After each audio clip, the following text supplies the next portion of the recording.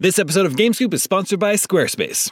If you're looking for a way to make your business stand out and succeed online, Squarespace is the all-in-one website platform for you. They take the stress out of creating an awesome website, engaging with your audience, and selling anything from products to content to time, so you're able to focus on, everything else. In other words, you'll have more time for gaming.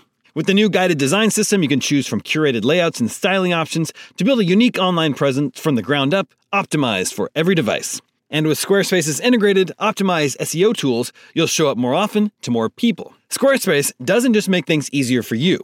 Checkout for your customers is made seamless with simple but powerful payment tools that allow you to accept credit cards, PayPal, and Apple Pay, and in eligible countries, offer the option to buy now and pay later with Afterpay and ClearPay. So whether you're just starting out or looking to expand your existing brand, be sure to visit squarespace.com for a free trial, and when you're ready to launch, go to squarespace.com/gamescoop to save 10% off your first purchase of a website or domain. That's squarespace.com/gamescoop for 10% off. When it comes to wireless carriers, sometimes what you see isn't always what you get. Except with Visible. With Visible, what you see is exactly what you get. If you haven't heard of Visible, well, now you have. They're the wireless carrier that's making wireless visible. It's in the name. With Visible, there are no hidden fees, no fine print, no hassle, nothing to hide. It's just $25 a month, all taxes and fees included. And you don't need more than one line of wireless to save. You can save on a line all to yourself with unlimited 5G data powered by Verizon. And again, just $25 a month. The future of wireless is here, and it is transparent. If you want more transparency in your wireless plan, you want to be on the Visible plan. Switch to Visible today and save at Visible.com. That's Visible.com. Monthly rate on the Visible plan. For data management practices and additional terms, visit Visible.com.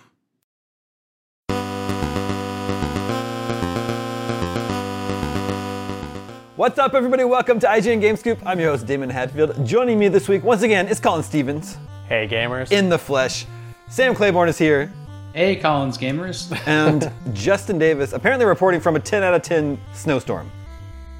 Yeah, no, all the power lines around me are buried, though, so I should be able to be here for the full hour. But yeah, full-on blizzard conditions. Hopefully, Our highest score. Yeah, masterpiece. Hopefully we don't have to be visited by the spirit of Justin Davis once again this week. We do have a great show for you this week. We're going to talk about Octopath Traveler 2, which by the time you watch or listen to this, IGN's review will be out. And both Colin and I have been playing that. And we'll be sharing our favorite video game cameos, which is a very fun segment that I'm very excited about. But first, Justin has something he'd like to share with the class. Yeah, we've just been getting dozens and dozens of people beating down the doors asking for updates. What's the latest? We need an update on Avatar Watch. And I'm happy to report that Avatar: The Way of Water has grossed $2.2 billion at the global box office. And as of the time that you're reading this right now, it should just be surpassing Titanic to become the third highest grossing movie of all time. Okay, I regret giving you the butt first. What is Avatar Watch. Titanic is in theaters right now, though. So do you think it's going to come back up over Avatar 2? It's at $650 million at the domestic box office, Damon. Jim Cameron. Okay. Bet against him at your peril. I wish we'd gone with the original plan to toss to you in the middle of 20 questions. Wait, so doesn't that means that 3 of the top 4 grossing movies of all time are James Cameron? Is that what's the third one then also? Well, there's Avatar, Titanic, and Avatar. The 2 Avatars, yeah. Yep. Wild. I don't really remember Titanic too well, and I saw a trailer for that back in the theaters. Yeah, well, I'm not interested in seeing it either, but I thought it was funny that the soundtrack music has the same flute that's in basically the Fellowship of the Ring soundtrack. Well, and it sounds really similar, and it's they're kind of filmed around that same time, and I don't know if it's the Enya influence or what, but it's great. I woke up. Damon just wants to stop talking about this so much. No, I woke up this morning. I got Lord of the Rings in there. I woke up this morning with a fantastic idea for a game. Lord of the Rings Tactics. And you use the Fellowship. You have the Fellowship, and each one has their own sort of specialties. And it's just, I love it. Battles. The problem with that is that the hobbits are all useless. No. But what happens is Sam can carry Frodo, and then they like Voltron up into like a more powerful Sam and Frodo form. aren't useless. Merry and Pippin are until they are. They can throw rocks. Yeah. Or Fool of a Took. a pan. They can hit They have with to. a pan. They have to be on top of Treebeard to be useful. Yeah. Yeah. I like But it's like Final Fantasy 1. By the end of the game, though, they have this crazy level up into a different class, and one of them becomes, a squire of Rohan, and the other becomes a guardian of Gondor, and then they're useful. Well, so you just have to carry them until they're like the black belt in Final Fantasy 1. Yeah, The biggest. That's glow like up is, Gandalf. Going from Grey to White. Yeah. Easy. Spoilers. easy. Exactly. Exactly. What is it? It's Or embracing. Boromir, who goes from warrior to dead. Zombie Boromir comes back in the last act. All of Boromir. his stats just get transposed to Faramir. So you're good. They Lord of the Rings is owned by Embracer Group now, so something like that could actually be possible. Let's do it. Embracer Group. I know the CEO, the head of Embracer Group, big fan of the show. So let's make it happen. Lord of the Rings Tactics. I'm available as a consultant. Yeah. Okay, Octopath Traveler 2. A game that's coming out soon, next week, but our review is out now by Seth Macy. Check it out. Colin, I don't know about you, but I like it. I do too. I've been enjoying it. Yeah. I'm enjoying my time with it. My first impression was that, well, this feels very familiar. Yeah. Feels very much like the first one. I played a lot of the first one, but I never finished it, and I haven't touched it since then. So maybe there's like quality of life improvements in this one that I just don't pick up on. It feels very, very similar to the first one to me so far. I chose Throne, the thief character to start out with. Who did you choose?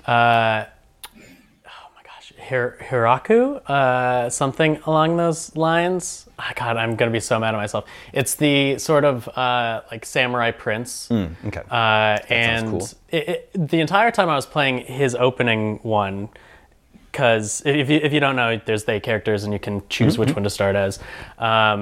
His definitely felt like it was supposed to be the beginning of the game to me, and so I'm curious, like, how some of the others like sort of feel when you jump into them first. But you do get you get the choice every time you encounter a new character if you want to just sort of start their story from the beginning or not. So it's nice. You can skip that if you want to, or you can sort of get the whole story every time. And so I've done it for 2 characters now, and his was much cooler than the second one I got. The second one was like the merchant guy, and it's an interesting story, but so it definitely wasn't like as epic. Sure. Yeah. I started with the thief, and then I met Oswald, who's a scholar, basically a magic user, basically. And his story is actually really cool too. So, game's very pretty. It's the same 2D HD art style, and I think there's a soft backlash out there happening against 2D HD, but I think it looks great. I'm playing. Is there? I think so. Someone wrote into GameStop actually saying that they just don't get it. They don't like it at all. Interesting. And actually, I've seen some posts from some pixel artists who don't like this style for whatever reason. But I'm playing on PS5. It looks great. I wouldn't call it blurry at all, like some people have said. I think It has ray tracing on PS5. That's not ray tracing, and I think the water looks really good. I'm surprised. like I want to dive into this pixel art water. It looks so good. You know, the HD 2D that they've got going on, Octopath was the first one that they used it with, and now since then they've done it on Triangle Strategy, on Live Alive. And now they're back to this one, and obviously, like the first time I saw it in the first Octopath, I was like, this is gorgeous. I want every 2D RPG to be used in this from now on, and they've kind of started going in that direction. And I think this, like, somehow it has gotten more and more beautiful every time. And I think that, like, side by side, if you compare this to the first game, like, initially, like, they look very similar, but, like, just tiny little touches. I feel like the little blur that they've got going on in, like, the foreground and the background, it's just been, like, fine-tuned. It was, like, a little bit over the top in the first game, and, like, everything's just gorgeous, and the effects that they've got going on. And I'm just playing on Switch, so it's not, like, heavy-duty, like, horsepower going on or anything, but it just looks so good. Looks really cool. I like the ray tracing. And ray tracing. No ray tracing. I'm going to coin I played Live Alive last year. I really, really liked Live Alive, and it's kind of the root of these series. You choose a character, they all come together. And then I'm going to coin a term. I'm going to call these Live-alikes. Okay. I like it. I was thinking about calling them Chrono Trigger likes, or taking it back to Chrono Trigger, but you don't choose your characters in Chrono Trigger. You just play as different ones and learn their little stories. Just more like Final Fantasy.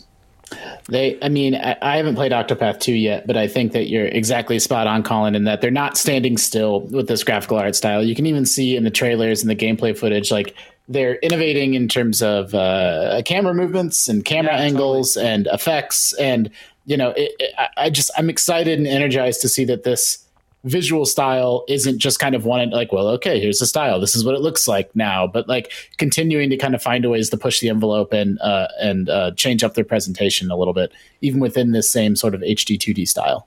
I want to see action games in this style, and I think 3D Dot Game Heroes was a little bit like this, and that worked really well. So like, Zelda likes like this, like Tunic plus this style would be really, really cool. Like we just saw at the battle, the effects in battle and like when you defeat enemies, it just looks really, really nice. Yeah.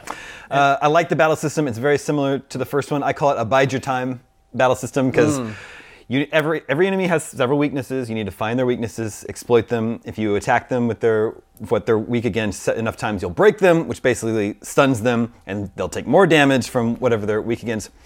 And I forget the term that they use for it, but each turn you like earn extra attacks that you can build up and spend, and I think you can spend up to 3 at once. So it's about biding your time, breaking them, and then spending all 3 while they're broken to get max damage. That's cool. This one, And then there's also you can now switch from day to night at will, which is a very video game thing to allow you to do. And then the characters have different abilities during day and night. Like the thief can steal from people during the day, which I think is very fun to just walk up to people and steal their stuff. And at night she can knock them out, sneak past them. I feel like that's backwards. Yeah, I can see that too. It's weird to me because I feel like it was like a year, maybe even 2 years ago, that Square announced that they were going to use HD 2D for Dragon Quest III to remake it. Yeah. And like I feel like they've been able to sort of crank out these games pretty quickly. And usually, remakes and remasters go faster because, there's a base there. Yeah. So I'm just like curious, where the heck is that game? Yeah, I've been wondering about that one too. And the other thing I wanted to point out is, we just saw in some of the footage here, some of the boss battles against human enemies, the enemies will appear gigantic on the screen, even though they're not gigantic. It's just like a really cool, like visual way to represent, this is a very powerful human enemy that you're fighting against. Yeah, Live Alive does that too, and that's been a thing. Like it used to be a running joke in like every MMO, or like if you'd fight a raid boss, it was some huge, massive boss, and like I used to like kind of poke fun at that too until I was listening to an interview or something where they're like, that's not. Like that's there for gameplay reasons, right? If like a whole party of people are beating up on like one character, you can't have them be human sized or it wouldn't make any sense. And so I do understand it, but it definitely makes for something striking looking. That's cool. One of my pet peeves when I was younger playing JRPGs, because a lot of times you'll like fight someone and then they end up like coming onto your party, I always hated that they had to be a boss, so they had to have like much more HP than your character did. Yeah. And then suddenly they're like way weaker when they're part of your team. They get nerfed to the ground, It has to happen. Sometimes they appear as their like bigger form too, like some tough, like big buff boss, and then they become their little chibi figure when they come on your team with no HP. I think that's the power of the dark side. Anyway, I'm enjoying Octopath Traveler 2. I'll keep. I don't know if I'll finish it, but I'll keep playing for a while. Sam, do you have any updates on Metroid Prime Remastered? Yeah, by the time this episode's up, I will have given it a 10 out of 10. Oh my god! Fixing the right that was once wrong of the 9.8 score. I don't actually think that. I think that's a really fun score, and I love that. But yeah, it's better than the original. It's the best game you can buy this year so far, no question. It's just unbelievable. I think it's the best single player campaign ever made, and you can first person shooter campaign. I mean, and you can say that now because there's no more arguing about how this is more of a first person adventure because the shooting is like different. It doesn't like no. It just plays exactly like Call of Duty or Halo or whatever now, except you can lock on still. But yeah. All the control stuff has been remedied. It's just fantastic. And you know what's really fun about this game? No one says a word. No talking. And it's not because they can't talk. Samus gets hit and you can hear her say stuff like "owie," basically. Ow. She doesn't really. Ow. But it's because there's no one to talk to. There's no one to patch in and be like, you should really aim up and to the left. In space, hey, have you tried this with your morph ball? Yeah, Samus, you got to check behind the waterfall. Yeah, and then there's not a conversation at the end of the game. It's just, I love that. You're just alone. There's a bunch of monsters, and you got to figure out what's going on this planet. And there's really fun world building and stuff that happens, though. Like, you start reading like the space pirate emails at some point, and they're like, "Yo, Samus got to the planet. We got to do something," and then they like all start just freaking out. Mm-hmm. It's really funny. There's stuff like that. I mean, there's all kinds of stuff, and like the world just makes sense as like a as a character of its own, of this like lost civilization, and then like the space pirates doing science on it. It's so good. But this game, guys, it looks so amazing. That's what I can't believe how good it looks. Yeah. Nothing does it justice as much as putting it on a 1080 or higher screen television and just being in awe. I mean, Breath of the Wild looks amazing. Metroid Dread looks amazing too. This looks just like that. It's just like, whoa, I can't believe what Nintendo can do internally with their stuff. Yeah. Also, by the way, Fire Emblem Engage, that game looks incredible. Mm-hmm. Incredible cutscenes, stuff like that. Like it's basically, yeah. This is there's so I can't think of a flaw to point out. Like it's just what I want to play all the time. And I played through it again, maybe the fourth or fifth time, 100%ed, did the whole thing. I couldn't put it down. I just wanted to do nothing but play that game. A GameSoup fan said that Metroid Prime was the best looking game on the GameCube, and now it's the best looking game on Nintendo Switch. Do you agree with that? What would be the contenders? I'd have to like review what I'm thinking. On Switch or GameCube? On Switch. On Switch. Yeah. I mean, GameCube has Wind Waker, right? Which is like amazing. Yeah, I mean, if best looking really Switch games, stylized stuff, I guess you could make arguments. Like something like Octopath Traveler 2 looks really good because it's highly stylized. But in terms of like Metroid's going for like 3D. A pretty realistic-ish. I mean, Dread looked amazing, right? It did look really totally good. True. Yeah. You got that like the Xenosaga. That game was pretty visually impressive on the Switch. I would need to think about it. I still think that Mario Odyssey is one of the best looking games on the Switch. I agree. Yeah. Yeah, it's really good. It just has like, and it's sharp and it looks great. It does what it does. Sometimes I think of like how corny New Donk City looks. I'm like, well, but then the Donkey Kong part of it looks really good. Yeah. There's another contender would probably be Luigi's Mansion 3. Mm-hmm. Yeah, it looks like a Pixar movie. Yeah, that's true. I have such a hard time believing it wouldn't be hard to make the argument this is the best looking Switch game. Yeah. It's just not. Like it's everything. Like when you're going through these hallways and like there's all these little points of reflection, and then a bug goes by and illuminates them all. It's just like they're using all the tech that everybody's using in their whatever their 4K games. It's just like this game has an amazing sense of style and art, and it just works for it. It's incredible. It's not cartoony either. It's like sharp looking. Yeah. Really I can't believe it's running on a Switch. Yeah. Like, if you told me this was like for the successor to the Switch, I'd be like, yeah. This would be like the Switch Pro launch game or something? Yeah, that looks right. And like, I don't know when Metroid Prime 4 is going to come out. Maybe next year. I think it's possible next year.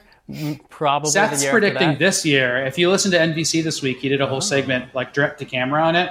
And I will say one thing that I went into depth with on that episode that I won't go into in this, so tune into that episode. But the credits for this game are, first of all, they don't credit the original developers, which is bad. So I put them, I had them transcribed and put in our wiki so I could link to them, which I thought was nice. But they are split up into a huge amount of developers. A ton of third-party developers worked on this game. So it's like Retro on the top, Nintendo on the bottom, and then in between it's like this studio in this country, this studio in this country, like with like a couple of names under each one. So that means one of two things I mentioned before. Either it's being Nintendo's figured out a really cool way to like kind of do a bunch of companies that work on a game and get it out, right? To kind of like make things faster or more efficient. Or that another thing it might mean, it could be is that Metroid Prime 4 is like totally being worked on by Retro, and like they were able to accomplish this because they lightly directed it and it was outsourced a lot, which is like a cool thought too. Well, in any case, 10 out of 10, that's awesome. Is that the first 10 you've given, Sam? Yeah, in fact, I gave the 2 Metroids ago, Samus Returns, an 8, and I gave Dread a 9, so this is just so Prime 4 is going to get an 11? Yep. And we've given out on 11 the Spinal Tap. This episode of Game Scoop is brought to you by NordVPN. As Scoop Nation knows, your Omega Cops have been a little obsessed with a movie called Weekend at Bernie's lately. But as happens too often these days, it is difficult to find it streaming here in the US. That's where NordVPN comes in. With NordVPN, you can switch your virtual location to a more enlightened region where they appreciate the comic delights of Weekend at Bernie's. And it's not just for streaming movies and shows. Switching your virtual location can allow you to save money by purchasing flights, hotels, and subscriptions from other countries at a cheaper price. And you can do all this worry-free as NordVPN threat protection features protect you from viruses, malware, and phishing sites. Best of all, NordVPN costs the price of a cup of coffee a month, and one account can be used on up to 6 devices. To get the best discount on your NordVPN plan, go to nordvpn.com/gamescoop. Our link will also give you 4 extra months on the 2-year plan. There's no risk with Nord's 30-day money-back guarantee. That's nordvpn.com/gamescoop. Contained herein are the heresies of Radolf Burntwine, erstwhile monk turned traveling medical investigator. Join me as I uncover the blasphemous truth of a plague-ridden world, that ours is not a loving God, and we are not its favored children. The heresies of Radolf Burntwine, coming January 2nd, wherever podcasts are available. Blu-ray. Yeah.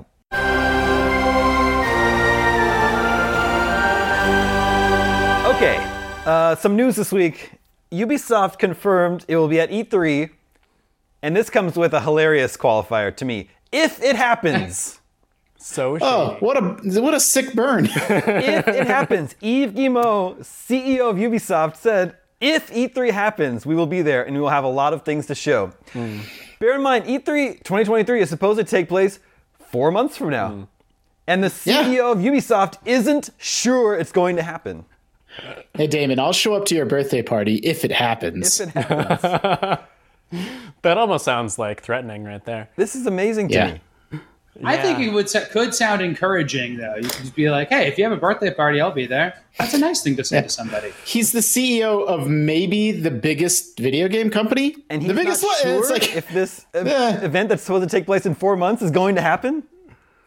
It's weird. It's and odd. like Ubisoft is like pretty ride or die for E3. Yeah.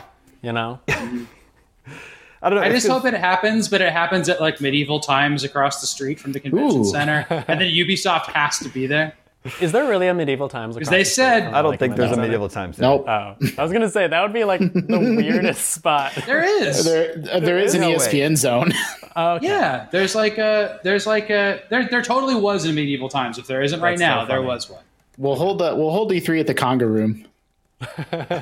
Yeah, that's a Trader Vic's spinoff. Not bad. I think there's only one in Buena Park in LA. There's not one in downtown LA. Maybe there was like a medieval themed something else, like a pizza place or something. We used to make fun of it at E3. We'll have E3 at a California Pizza Kitchen. That's going to be E3 2024 at The original California Pizza Kitchen. Anyway, E3. We were talking a couple episodes ago how we've had a report on IGN how Microsoft, Sony, and Nintendo are all expected to not go to E3. Ubisoft saying it will be at E3 if E3 happens is amazing to me. I don't know, Sam. I don't understand the implication. Like, is that him throwing shade, or is that the CEO just not because this is on an investor call, right? Well, but I think he has to say. I almost take it as him. Like maybe immediately after that investor call, he got somebody on the phone. It's like, yo, like, is there an E3 this year? Like, are we like? No, I think he's on the phone with the organizers of E3 constantly, and the conversation now is who's going to be there, will be there if somebody else is going to be there. So they have to get somebody to say, hey, we're in if there's an E3, so they can get anybody to be like, well, Ubisoft will be there. That's how you got to get the party started. It's how the birthday party. Well, who else is there? The cool. There's a lot of people coming. They're all on their way. Yeah. E3 is There's very negative takes on birthday parties in this group.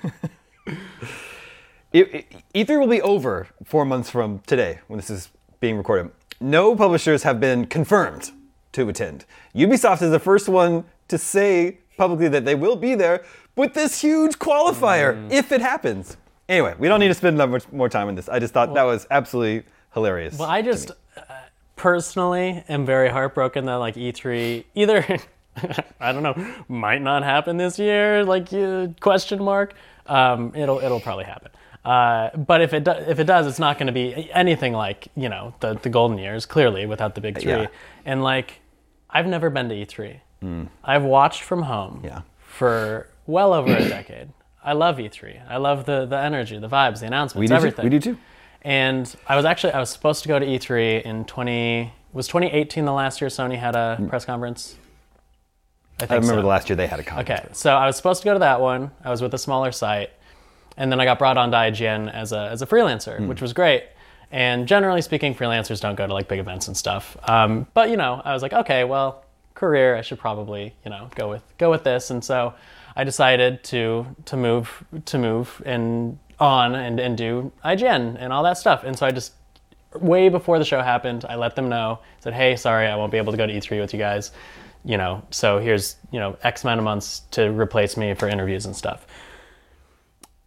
Apparently, they weren't able to replace me at PlayStation's press conference, so PlayStation's final E3 press conference. Wow. And I'm watching from home. They're in the front row, and there is an empty seat, because apparently they were not actually able to replace me. Well, so I could see my own empty seat at E3 while I'm sitting at home. Was there a colleague sitting next to it? Yeah, the two or three other people who were going to be there were sitting right there. That's so sad. I know. And so I was just like... Wow. Yeah. Wow. If you watch that video and there's a swooping intro, because it was the weird E3 where they started in a barn and then they went to a big. Oh, that was already not E3. That was just a Sony presence in Los Angeles show. So normally they wouldn't focus on the crowd very much, but they did because they were showing that they transitioned and everything, and I can just see it right there, right in the front row. So if you watch that video, there's where I was supposed to be. Wow. They also, I don't want to rub salt in the wound, Colin, but Sony traditionally had pretty good food trucks outside of their E3 press conference. Some pretty decent finger foods out there. It's the several years I went. I was probably at home eating goldfish, so about the same thing. Yeah. One of the years. We should put you in there as a Force ghost. with a rat tail, and you're just Hayden smiling. Christensen, me in there. Yeah, that would be fun. One of the years, I don't remember which year it was, at the end of the show, they didn't shuffle people out. They had kiosks up for people to play games, and then a DJ started playing, and people started milling about. But the DJ was Mixmaster Mike, the Beastie Boys DJ, and I was the only one there who knew who that was. I was like, oh my God, what? I just saw this awesome PlayStation conference, and now Mixmaster Mike is playing a show for me? Oh my God. You see weird stuff. I mean, this is not on the level of Mixmaster Mike. It's not nearly as cool, but 25% as cool is just in the corner at Bethesda one year, Blink-182 was playing. Yeah, just in the corner. It's just Blink-182 in the corner. That's please keep it down. I'm trying to play the Elder Scrolls card game. Yeah, was that Elder Scrolls Legends? Is that still being supported? Yeah. That's still out there? I don't know. Maybe. Nobody knows. I mean, they've announced discontinuation of support for 87,000 live service games over the last week, so yeah, I doubt it. In any case, that will not be the last time I mention the Beastie Boys this episode. Oh. Now, I know what you're all... Foreshadowing.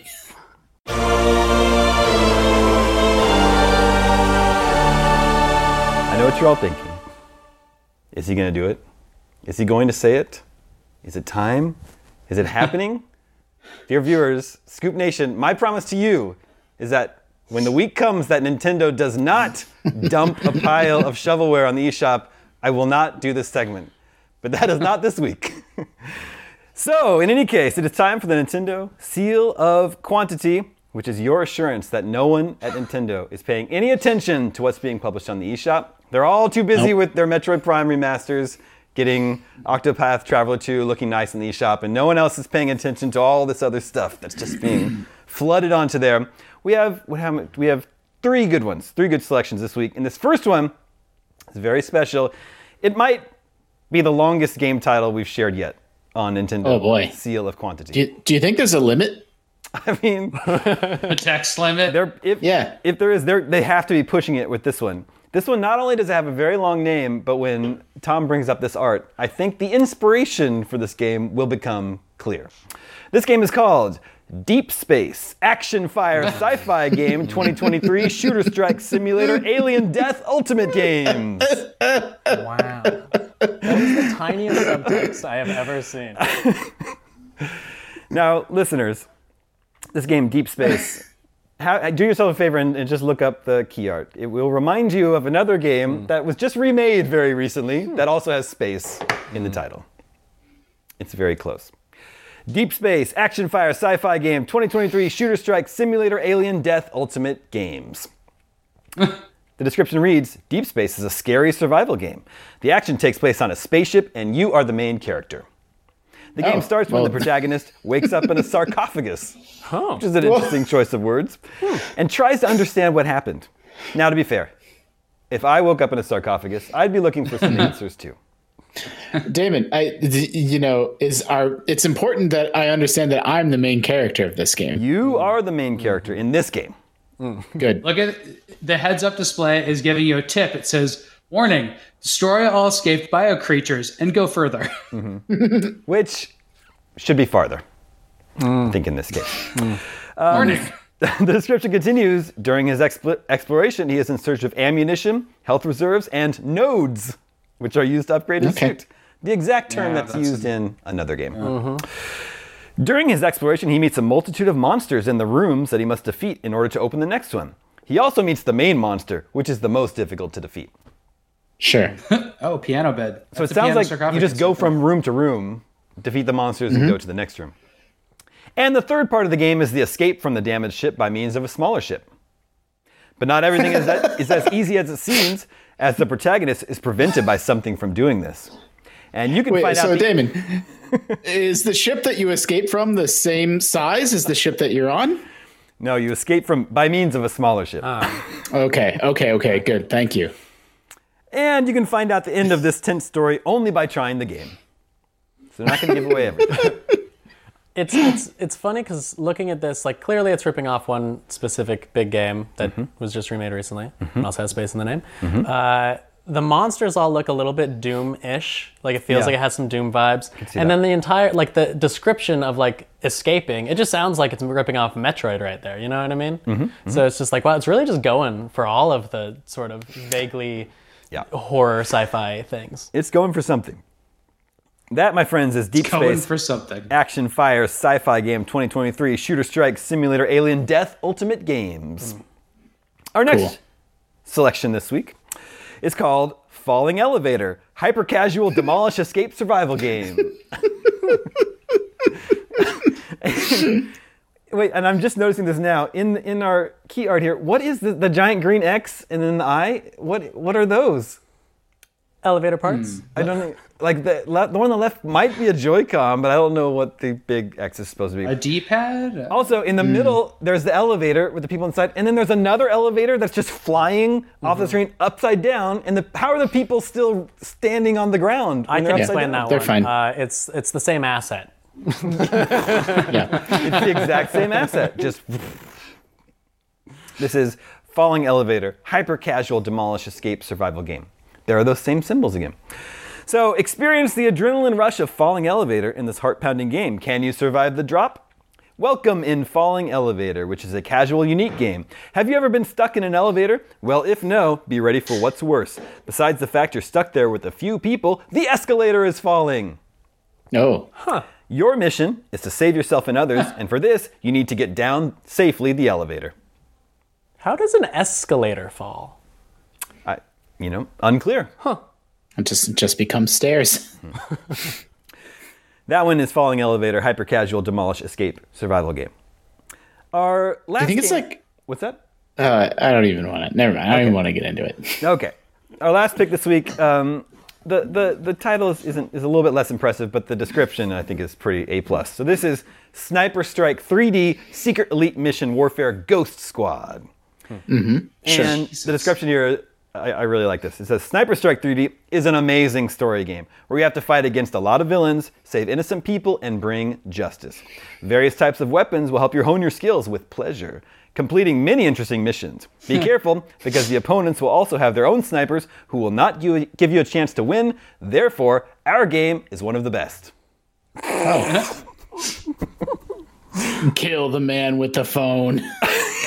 Yeah. I feel like the end, like, our games is one of the best. It feels like them giving themselves like a score at the end of their own in conclusion.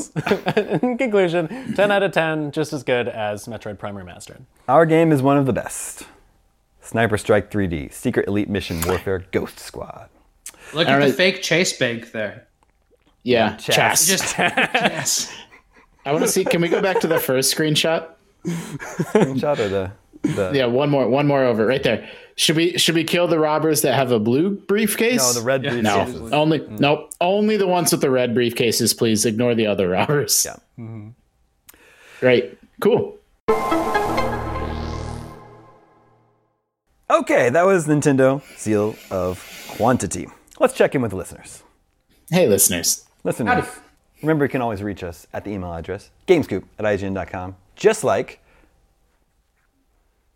Big Tony Style. Big Tony Style. Been a minute since we've heard from Big Tony Style. Woo. Congratulations on welcoming Little Tony Style into the world recently. Big Tony. Oh, yeah. Mm-hmm.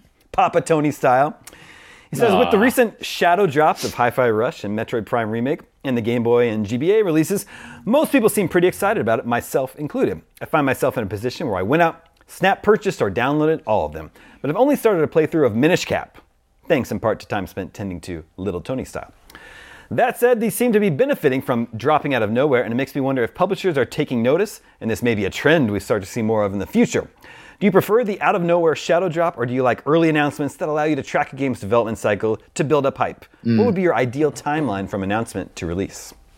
Good question. Our opinions are totally skewed on this. Like, do you know how bad it sucked to have to review Metroid in like the shortest time span possible because there's no, length of time to evaluate it? It just has to like, get it up. That's no fun at all. Same thing. Neither is it fun to cover it in any other way, from a guide standpoint or any other thing we do. It's really fun as a fan, though. I have a unique take on this, which is I strongly dislike Nintendo being like, are we gonna make another Mario game? I don't know. Like we don't have any announced projects that are Mario. It's like, come on.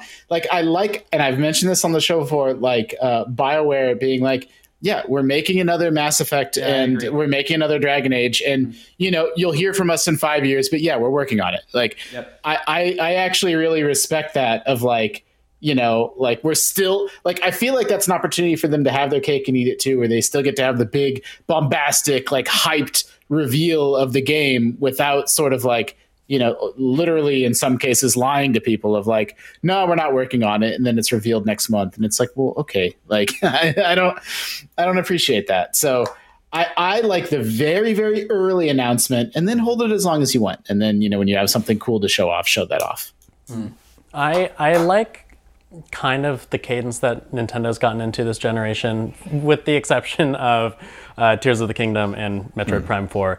It feels like, generally speaking, they'll release a game within a year of announcing that game. I feel like there's been very few exceptions to that in this generation. And I like that. I feel like they give themselves enough time to sort of show off games and for people to get adequately hyped in most cases. In some cases, it has felt like maybe there's almost too many games coming out from them and they haven't quite given them the focus that they need. But I think the single announcement to release perfect window I think I've seen maybe ever for myself was the we're talking about Metroid a lot this episode. The Metroid Dread announcement to release. It was a very short time period. It was announced in June, released in I think October. I want to say. And so that's July, 4 months. Nobody knows. Yeah. That's great, and they really promoted the heck out of that game, and I didn't get too tired of it. It was enough time for me to get super excited and for people to learn about the game, and it was the best-selling Metroid games. But I mean, it had the Switch bump, so that wasn't necessarily the reason. But for me, that was a perfect amount of time, because then on the other side of the spectrum, there's something like Final Fantasy 16, which you always assume is going to come at some point eventually. But I've been waiting for that game since Final Fantasy 15, and they've been talking about that game since Final Fantasy 15, and it feels like I've had that game on my mind for so long. And now that it's coming out in 4 months, it's just is it really? But I don't know. It's always just weird. Yeah, we don't know a lot about it. The worst case scenario is if something is announced and then it has to get canceled, or if something really bad happens to its development, like Metroid Prime 4, where they just restarted. So I think there are some downsides to the really long tail. But an example for me would be Perfect Dark. They announced that and then just nothing for years, Yeah. There's been some E3 press conferences that have done like everything you're going to see is going to be out in the next year. And like that's always kind of like hype. It's like, oh, because it's not stuff that's like years and years off. Some companies have done that before. That's always good. And well, and then there's, I guess Xbox did that last year with their showcase, and they're like, everything will be out within a year, and we're getting close to that year, and Starfield doesn't have a release date yet, so I don't know. Yeah, okay, I guess, but at least they're like making their, like if something's delayed, like, whatever, it happens, but like they're making an honest effort to try to like, it's stuff on the near horizon. For sure. And I like those, because and Nintendo seems to have been doing that a lot recently too. Their last Direct, they said almost everything would be first half of this year, and that was mostly true. I think like Pikmin is maybe the only exception. Yeah, like August or something. Yeah, there was some discussion in the Facebook group, the GameScoop Facebook group, about wondering why we hadn't been talking about Hi-Fi Rush, and some people thought it might be a Damie game. But yeah, and it looks cool. I wanted to get to that game. It's just like when it dropped, I was still finishing up Dead Space. So I wasn't just going to like drop Dead Space and start playing that. And then I got Metroid Prime Remastered. And then I happened to get Octopath Traveler 2, and I wanted to be able to talk about that on the show. So I think for me, for like a shadow drop to work, they'd have to shadow drop Perfect Dark. Then I would drop everything.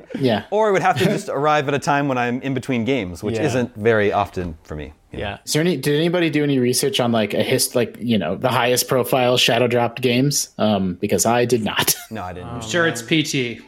Yeah, PT's up there. I want to say, like, maybe I'm completely making this up. Apex Legends might have been like, and it's available now. That's actually a good guess. Yeah. Definitely the most high-profile shadow dropped albums were 2 Beyonce albums, but, besides that doesn't happen very much in that industry. It doesn't happen ever in the movie industry because there's too much, like, distributor stuff. I guess with Netflix. Netflix can do it. Well, they can do it. Oh, that one! Yeah, it's a good Cloverfield one after Super Bowl. If only it was like that was a good one. Yeah, but Shadow Drops are fun. I like them. I think Hi-Fi Rush is kind of like the best case scenario in the sense that like, it looked cool, and I definitely got interested, and it's on Game Pass, so you can just go play it if you have Game Pass. And it ended up being like a really freaking good game, And so it's nice having that sort of mix of like, oh, here's stuff coming out in the future, but here's also something right now.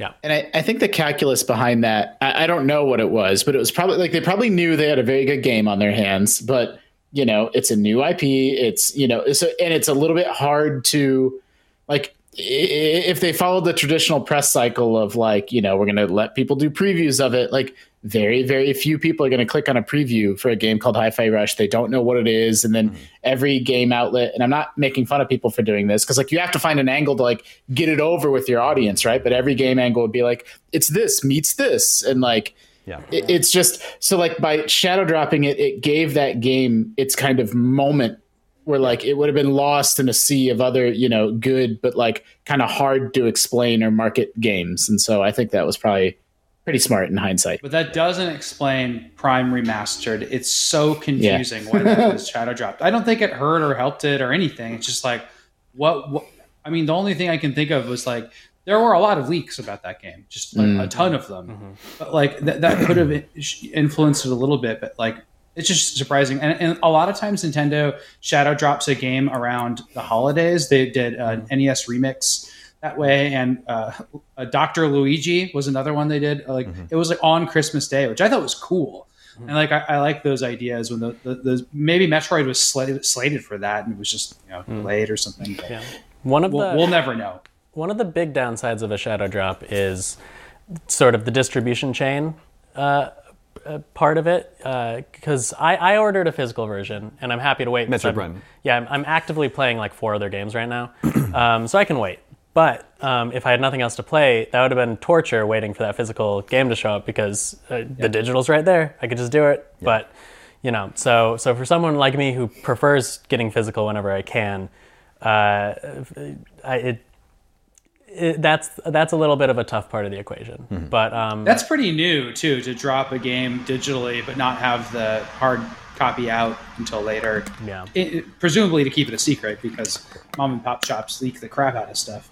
Yeah. I think what's most common, like going back to Apex, is like free to play stuff, or like I think Hi-Fi Rush can be purchased, obviously, but like most people are probably playing it through Game Pass, so it's free to play adjacent.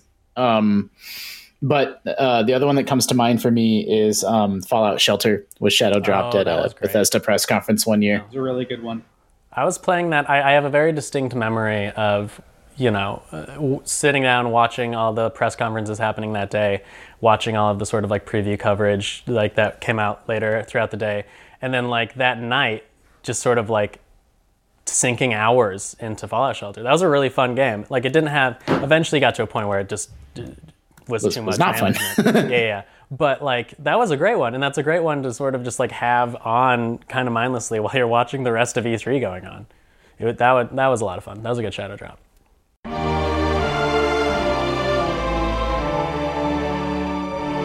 Okay, moving on. This is Sean Canny of Pleasant Grove, Utah. He says, I appreciate all the mind-numbing gaming goodness you've spewed over the years. Game spew? As you are the only video game podcast, I've listened to every episode from the days of Rob the Robot to Milk Bags. I'm the A to Z of Scoop Nation gaming lore.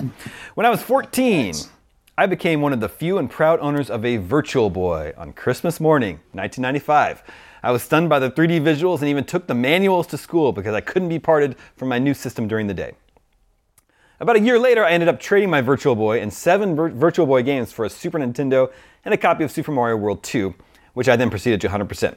A fair trade, not for the sucker that got my Virtual Boy in return. Although I won that round in the game of life, I still regret trading my Virtual Boy. Wish I had kept this enigma in gaming history. With a desire to relive these classic games in 3D, I fired up a Virtual Boy emulator on my MetaQuest 2. Yes, Sam, you can. Yes, a million people wrote me after saying you can't emulate the Virtual Boy about this. And I began playing Galactic Pinball. To my surprise, while playing, I stumbled on an Easter egg where Samus shows up mid-game in her gunship. In this mini-game, you take control of Samus' ship and shoot enemies Galaga style while the Metroid theme song serenades you in the background. So my question is, did you know about that game, mini-game, Sam? Well, you played that game at my house once when I had the Virtual Boy set up. And I didn't know about show me that mini-game. I didn't know about it. Yeah, that's really funny. So he says, my question is, what are your favorite video game cameos? Other characters making appearances in a game where they are not supposed to be.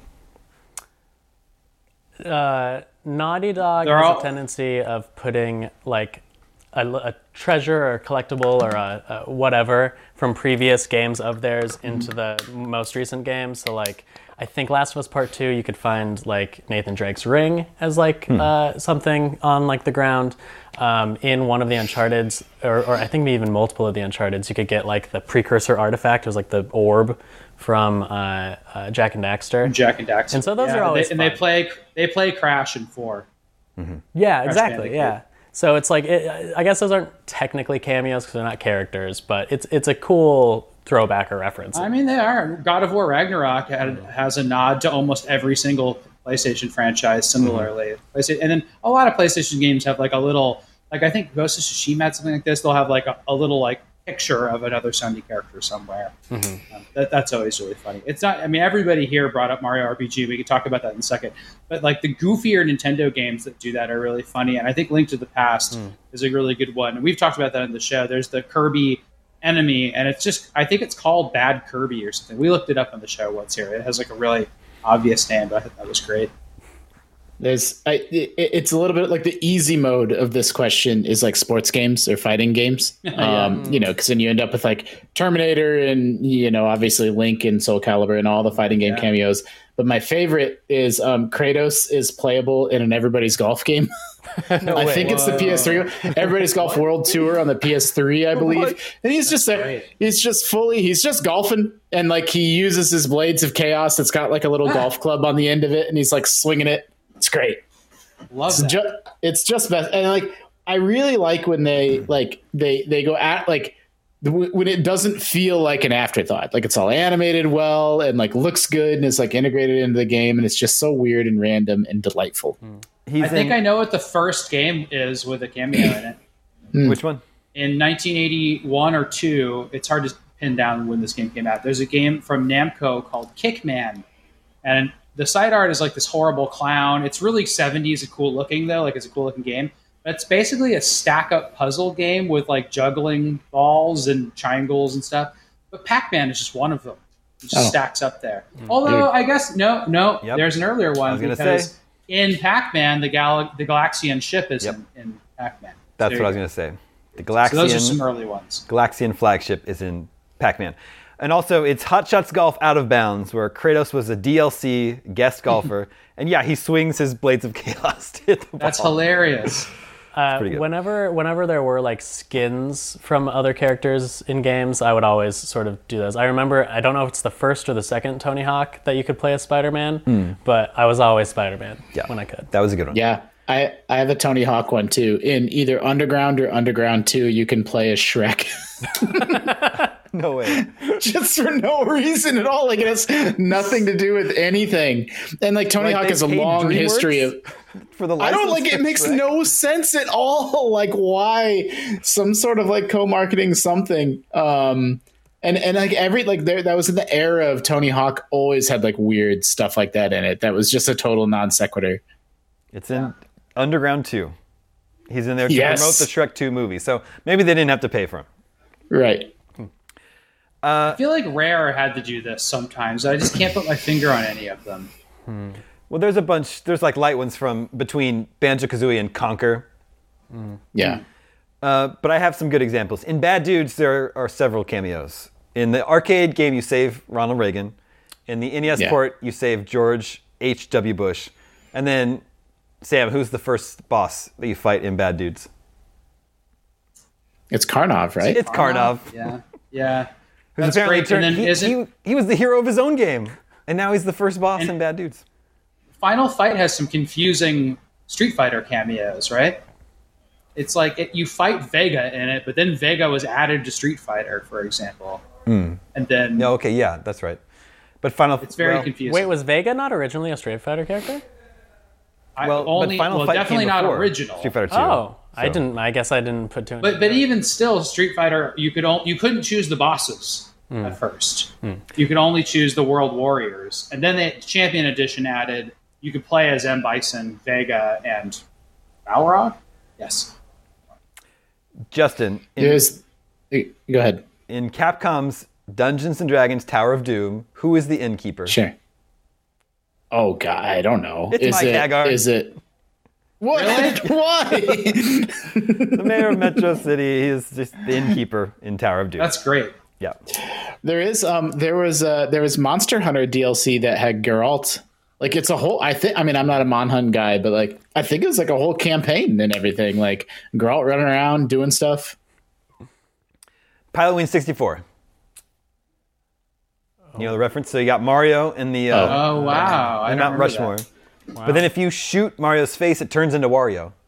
Huh. Which president is he swapped out for there? Washington. Washington. Bush. I mean, it makes sense. He's the cornerstone of Nintendo characters. He's the first, you know? Yeah.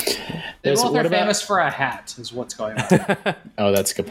What about going back to NBA Jam, where like I think these are unauthorized, so I don't know if these count. There's like, you got like Bill Clinton.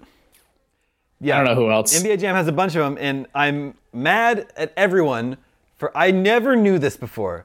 The Beastie Boys are playable in NBA Jam. All three of them?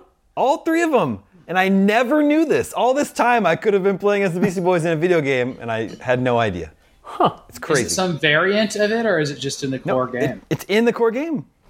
It's just in there. It's like, and it's real. It wasn't a mod or anything. It's awesome. Crazy. I brought this to the office, but I have like a new JAMA setup, which is like a tabletop CRT monitor with a control panel, and then you just put in game like giant PC boards, right? And I have NBA Jam. It's an expensive game. Like that game's $400 or $500, and I'll bring it to the office and see if I can sort out that Beastie Boys. Next time I'm there. We gotta play as the Beastie Boys. It's funny that so many U.S. presidents got brought up during this conversation. Yeah, well, like they make a lot of cameos in games. I guess, or at least right? they used to. I guess you don't have to pay for their likeness, right? Yeah, well. Probably not. I don't know. Well, that's some dicey territory. Anyway, in the arcade version of Punch-Out, who's in the audience? Yoshi? Oh.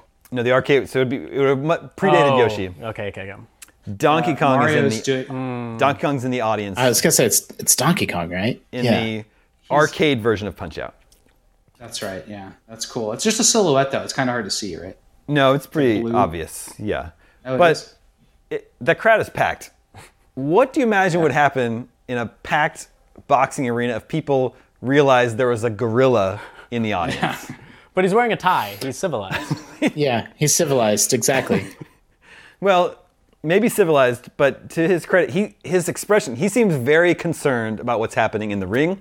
Almost like he doesn't know what boxing is, and he's like concerned that these two men are battering each other.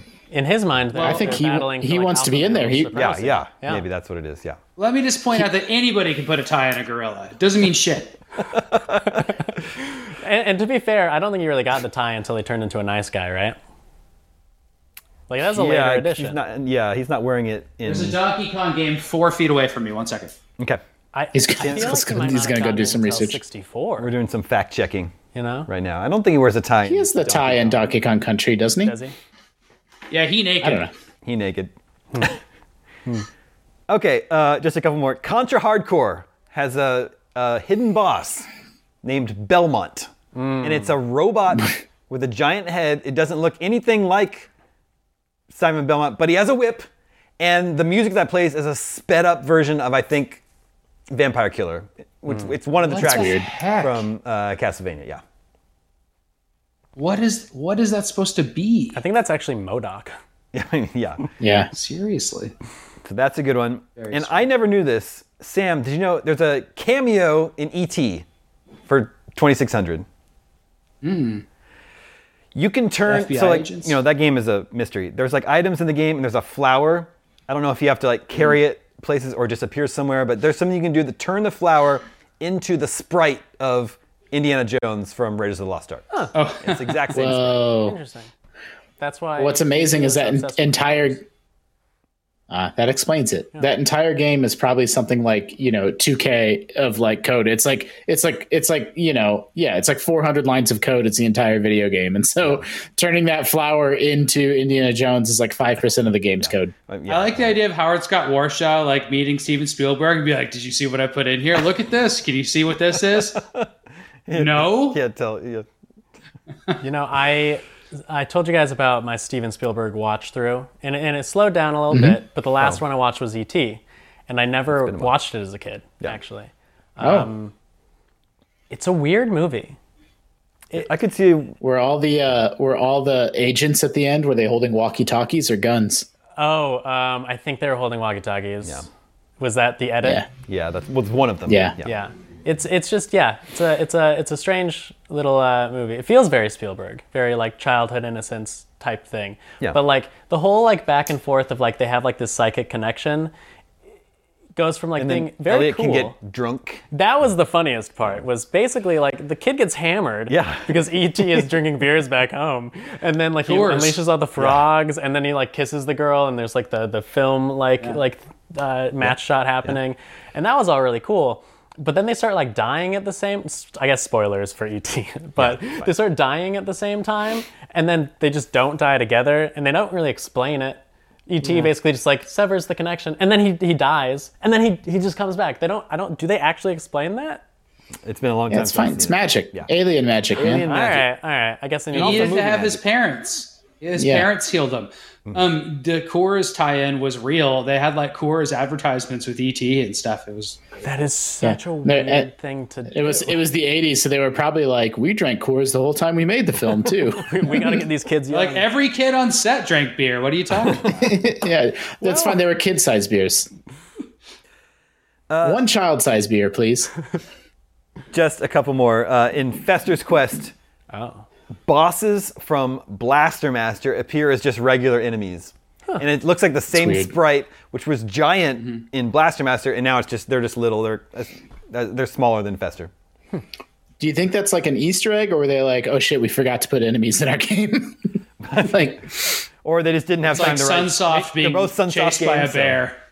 Yeah. And the last we got to get this Addams Family license game out. Why? We just got to. We gotta. It's like 3 years before the movie even came back in theaters. It just makes no sense. The last one is really good. Do you guys know about the original Final Fantasy on NES? And you know about Here Lies Erdrick? Yeah. From Dragon Quest. Quest. Yeah. And then they changed it to Link. Well, is that what you're gonna Link say? In the Famicom version, and then when they just re-released the games. But there's some stuff to unpack here. So, Erdrick, the hero from Dragon Quest. So it's a cheeky little nod from Squaresoft saying, "Oh, we're gonna bury the hero of our competitor." So I'll count that as a cameo because presumably Erdrick is there underneath the ground. But the Link thing doesn't make any sense to me. Why is Squaresoft saying they're completely different games? Is it Legend of Zelda and Final Fantasy? Why is Squaresoft trying to take a dig at Nintendo? That one I don't think. I would have to assume that one's less of a dig and more of like just they're on the NES now. Let's say a fantasy, game for Nintendo. But the funny thing is, before the show, we were sort of just briefed on what some stuff was going to be, and we talked about Super Mario RPG specifically, and we were misremembering or we were conflicted on if it was Samus or Link sleeping, and I think they're both sleeping in that game. They're both. But then after you guys said that, I was like, oh, maybe Link was in the grave, because I remember him being in a grave, and now that you said he was in the first Final Fantasy, I was like, that's what I was thinking of. Yeah.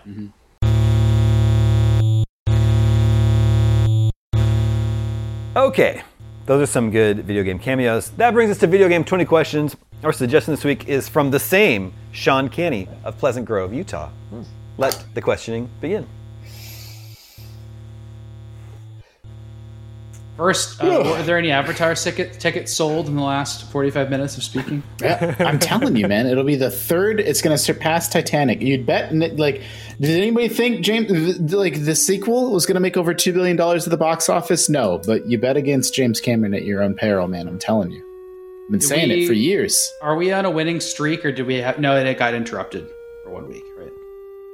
Last week we won though on question 20. Yeah. That counts as a streak. Yeah, this is streak number 2. All right. I don't know. Was this a console exclusive? No. Was this game released in this century? Yes. Okay. Was this game developed in the United States? Yes. Okay. Is this game the start of a series? Yes. Do you want to try Is this game rated M for mature? No. That's 5. I guess you've never really tried to. I've never been on a game where we tried to go that route. That's interesting. Was this game released in the year 2010 or later? Yes. Okay. Is this game playable on the Nintendo Switch? No. Was this game released during the PS4, Xbox One era? Yes. Okay. Interesting. Was the developer was it developed in Japan? No. No, we already know it was in the U.S. Yeah, we had the U.S. Okay. The U.S. Okay. Oh, okay. Got it. Okay. Then, this is the question I really wanted to ask. Is this a game that was developed by Activision, EA, or I need another one. In the U.S.? Yeah. Why am I spacing Activision Blizzard? Can be in there. Or we already said Activision.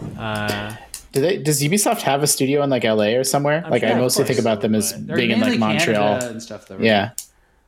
All right. Was this developed by EA or Activision? Yes. Oh. Okay. Great. Should we try to nail that one down even further? Or? I don't know what that hesitation was. Maybe it's like a Blizzard game, or maybe it's like Candy Crush Saga, something like that. Something Activision-y. Okay. How many? What are we on now? 9.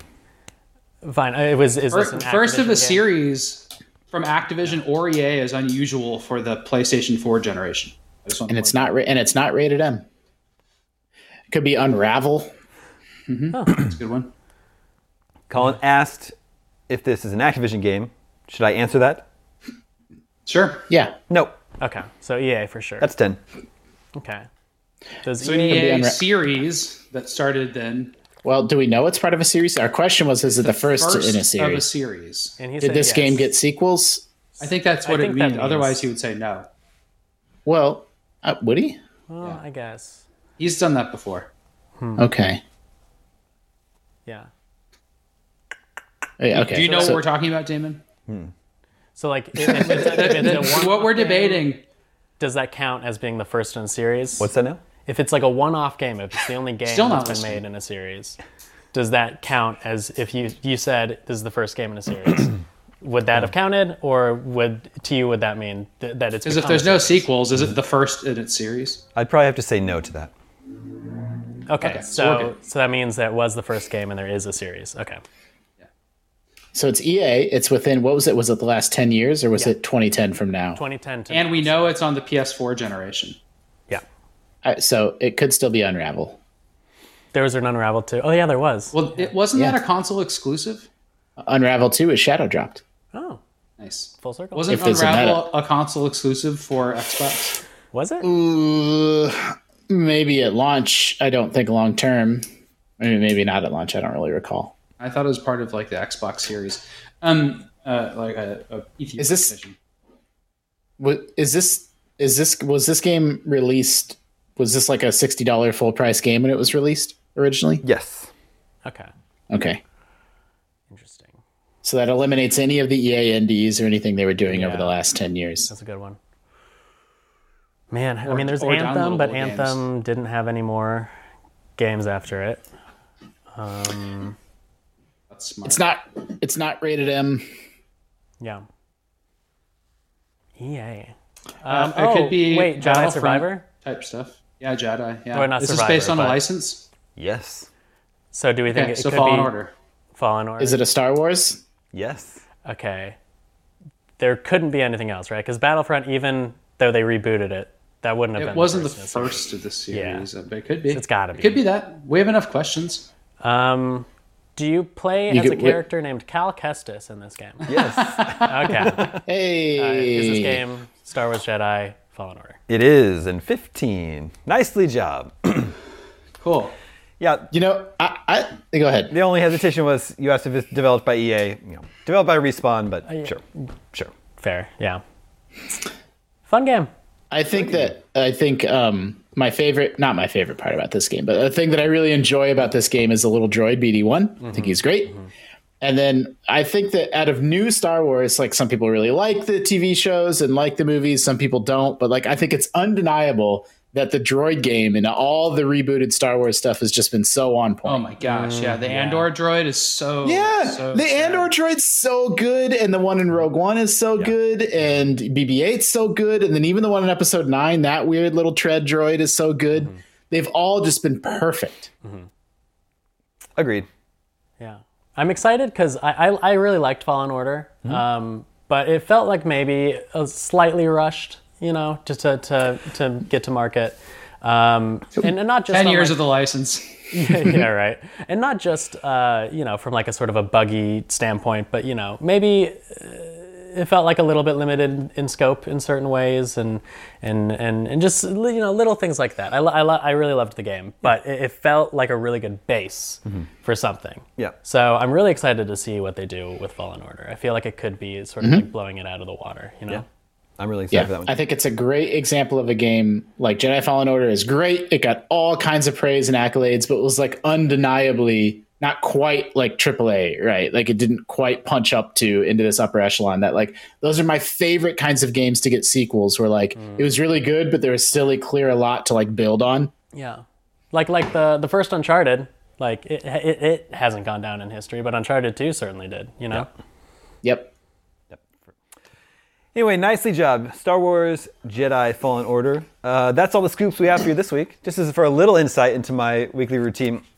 The weeknights leading up to Thursday when we record Game Scoop, I feel like I should be playing games so I can talk about them on the show. Now on Thursday nights, I like to watch a movie because the show's already been recorded. And my wife is out of town, so tonight after I put the kids to bed, I'm going to watch The Banshees of Inisherin. Oh, okay. I was going to suggest Hard Boiled. Well, I mean, but didn't we talk about how you can't watch Hard Boiled anywhere right now? It's like impossible to find. I found it on YouTube. You'll want either a nice European beer or a nice whiskey or both while watching that movie. You don't need it by the end of it because they drink really beautifully bottled beers of different shades and stuff. It's so cool. Like the pub is just so I just want to be there so bad when I watch it. It's like the Pelican Inn. New drinking game. Drink whenever they drink in Banshees of Inisherin. And it's called getting blackout drunk. I will be home. You would die. There's no one else there to help with the kids if they wake up, so I need to stay There's another count you could make during that movie, but it'd be a spoiler, so I'm not going to do it. Oh, God. A very specific number, too. Well, I can't wait. Damon will relate to it, too. Okay, well, I'll share my thoughts on that next week on our Love it. Love it. Curricular activities. That's all the scoops we have for you this week. Thank you to Colin, thank you Justin, thank you Sam, thank you to everyone working behind the scenes here in our LA office to make this episode possible. My name is Damon, this is IGN Game Scoop, and we're out.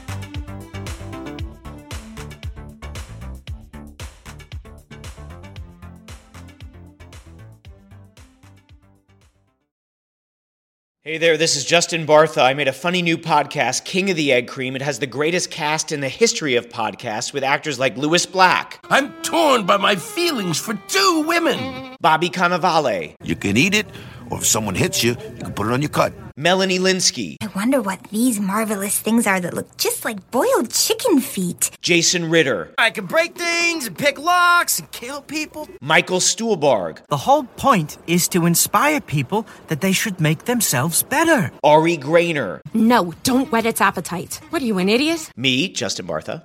That's not just any egg cream, that's a Lemke's special. And all narrated by the hilarious Richard Kind. This is the story of Harry Dalowitz and how he rose from nothing to become New York's King of the Egg Cream.